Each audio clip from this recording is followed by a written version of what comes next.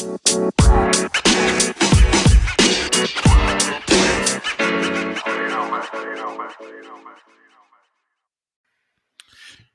everybody. It is me, Stephen Fratello, and you're listening to the Chronically Creative Podcast, where we talk about creative ways we learn to deal with our chronic illness.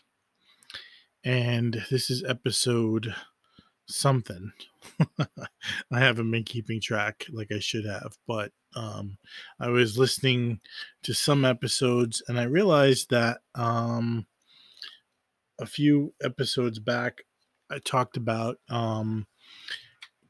about finding a doctor and how to tell if your therapist and or healthcare provider is a psychopath. And we never really got into that, but so I wanted to just pop on here and talk about healthcare providers and how to know you're getting the proper care, or just talk about the treatment that people who are chronically ill often receive. First, a disclaimer. I just want to say that I am not here to beat up the healthcare profession. I'm not here. This is an anti-doctor, anti-healthcare, anti-therapy rant. I respect healthcare workers that are actually in it because they're compassionate, caring individuals who want to help people. And I believe that there are a lot of people out there who go into this, into healthcare to help people, and those people I applaud. We are talking about people who are the opposite, people who don't belong in the healthcare field, who do things that are hurtful to patients and clients and things like that. So just want to get that out of the way so nobody gets offended or thinks that I'm bashing the healthcare people. Okay. So, yes, as a person with a chronic illness, you're often going to be you're going to see a lot of doctors, and you may be seeing a therapist. And how do we know that these people have our best interest at heart? And how do we know that these people are reputable or, you know, qualified? And the first thing I would say is you want to get a feel for the person. It's almost like dating, which you should never do with your doctor or therapist. We'll get into that later, but it's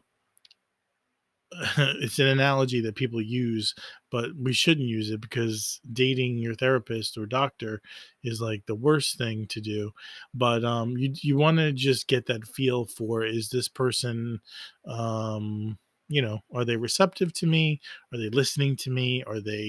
Do they seem kind and compassionate? Um, how's their bedside manner, etc. And secondly, you want to see what type of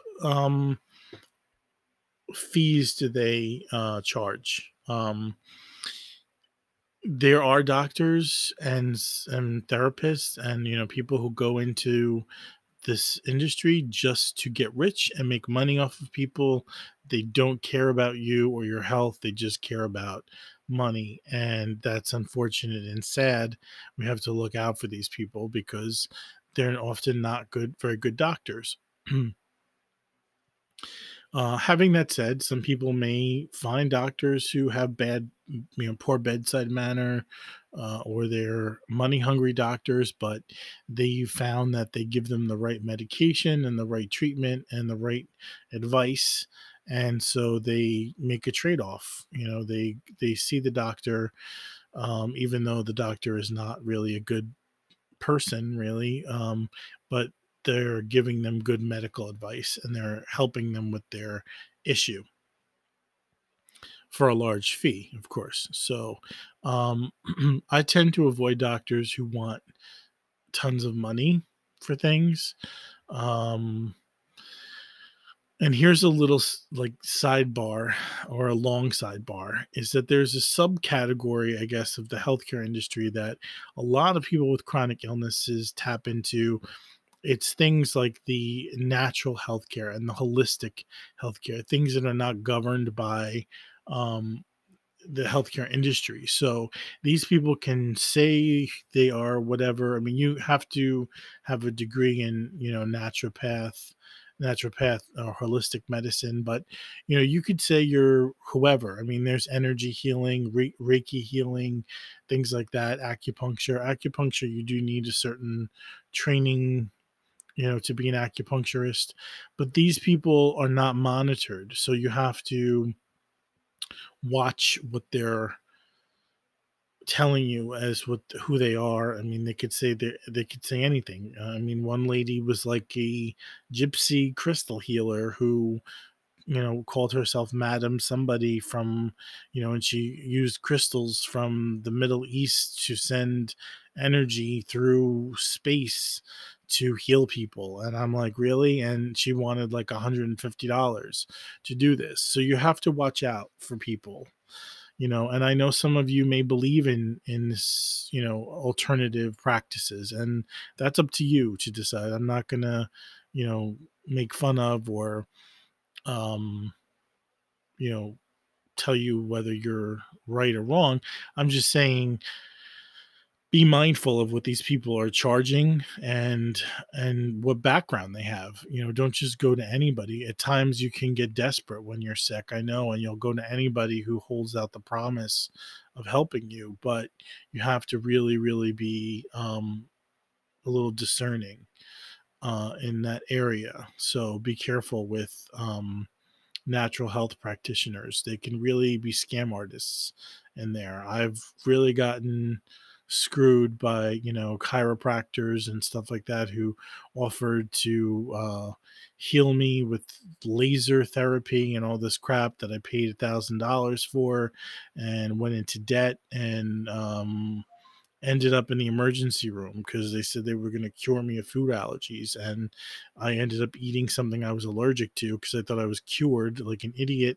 Not that, I don't blame myself, but this doctor really believed he could cure people, and so I ate under his advice something that I shouldn't have, and then ended up in the emergency room. So again, grounds for a major lawsuit right there. And so we want to be careful about who we're trusting with our health and how much we're paying them to give us advice. Um, what else? Oh, yes. So moving on to the whole, you don't want to date your therapist, you don't want to date your doctor, crossing lines, blurring things. It's unethical. If doctors flirt with you, make sexual comments, make advances towards you, big, big red flag. Not a good idea. You also, your doctor is not your friend, even though you can be friendly with them. It's the only really relationship where you are in a one way, it's a one way street where their problems aren't really of your concern. They're there to help you with your issues. They're essentially hired by you. They're being paid by your insurance to help you out with your medical issues, and they, in a way, work for you. So, you know, um, you should always be respectful to your doctors. You should always be friendly and kind. However, what's going on in their life is not your problem. They have to help you with your issues. So just to remember that doctors should never use any sort of excuse to slack off or, be neglectful or not care or, drop the ball constantly with you. They work for you. They're supposed to be doing their job, and that's it. Um, and what else am I, about pricing? I wanted to mention one more thing about pricing. There is, again, a subset, of spirituality that comes from like almost therapeutic spirituality where people go to spiritual direction, and it's basically sitting with a partner, someone who's trained. They go, they get a certificate in spiritual direction, and you basically sit with them and you listen to the voice of the spirit, where God might be leading you, where if God's calling you to be a doctor, or calling you to go into ministry, or calling you maybe to be a mother, or calling you to marry somebody specifically, or calling you to whatever. And basically, you just sit with the person. It's a lot of contemplative prayer, a lot of listening to God, and that's something that I think is a calling. And I'm not saying that people shouldn't charge for it. I personally believe that it's a calling, and you should offer that service free of charge or at a very nominal fee, because it's something you're doing in service to the community in your church or in your whatever. And um, you're basically charging people to pray with them, um, and to listen to them compassionately and offer advice. And I just don't think that it's appropriate. There's a number of opinions out there that disagree with me, but I don't think it's appropriate to charge somebody $200 to do that, and there are people who do that. So if you are a spiritual director and you're charging people $200, I think that's kind of disgraceful. That's my strong opinion. I don't think I'm going to change on that one. Um, but some people, in fact, I'm not going to mention her name, but she's written a book on spiritual direction, and she's quite well known. Really charges a lot of money. I mean, offers a sliding scale too for people who can't afford it, but she really believes that you should be making a living off of spiritual direction. And I don't think that's true. I think that spiritual direction is a calling. You should do it for free or at a nominal fee in your spare time. There's no way, spiritual direction was never intended for people to make a living doing it. It was something that was developed so people could, in the Christian community, hear the voice of God better, um, and to cultivate a deeper awareness of God's presence in your life, and a deeper awareness of um, what God might be calling you to do. So to ask people to pay you $200 for that, I think, go back and pray again, read the Bible again. You might not be really hearing from God. You may want to check that one out. So, that's all I'll say. Moving on. Um, so just in summary, be careful of people who are asking for large sums of money. Check people out.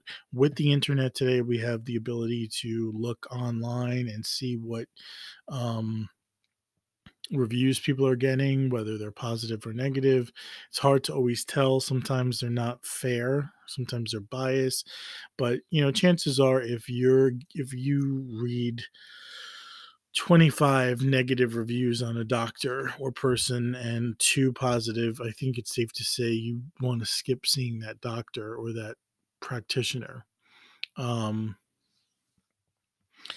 and the one of the other issues is that, does your doctor or therapist or whoever you see, do they speak down to you? Do they call you derogatory names? The big word that we hear in the chronically ill community is fat. The F word is used way too much. People are constantly called fat. Um, I would never see a doctor who uses that word. That's not to say that a doctor can't tell a patient, "Oh, look, you're overweight," and that's something that we should try to help you with. But to call someone fat, I think, is really derogatory and inappropriate and insensitive. Excuse me, insensitive. So you want to look out for things like that. Again, that would go back, I guess towards bedside manner. Um, and God, there's so many things. Just nobody's perfect. I mean, nobody's perfect. No one's going to be perfect.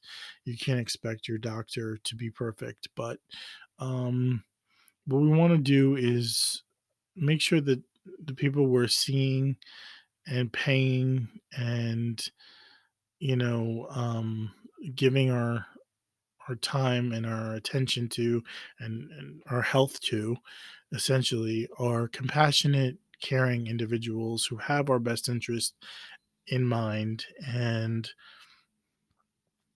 um, who have no ulterior motives. I don't know if I went through this, but um, you your relationship with your doctor should not be all about, like, your doctor should not try to be friends with you in terms of unloading all their personal baggage on you and talking about a lot of details in their personal life and asking you to kind of like be their support system. That's not okay. I've seen therapists who basically wanted a friend and thought, like, okay, you tell me about your life and your problems, and then I'll tell you about mine, and we'll try to solve them together. And while, I felt sorry for this person because, they seemed very lonely in their life and they seemed like they had some issues, a lot of issues themselves, that was really inappropriate. That's not how therapy works. And that's not um, it's never the patient's responsibility to solve the doctor's problems.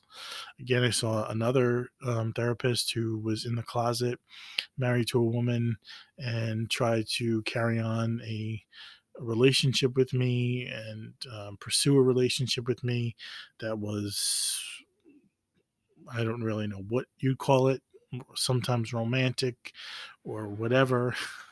And when I told him, this is not appropriate. I'm cutting this, I'm ending this, therapeutic relationship and this whole situation.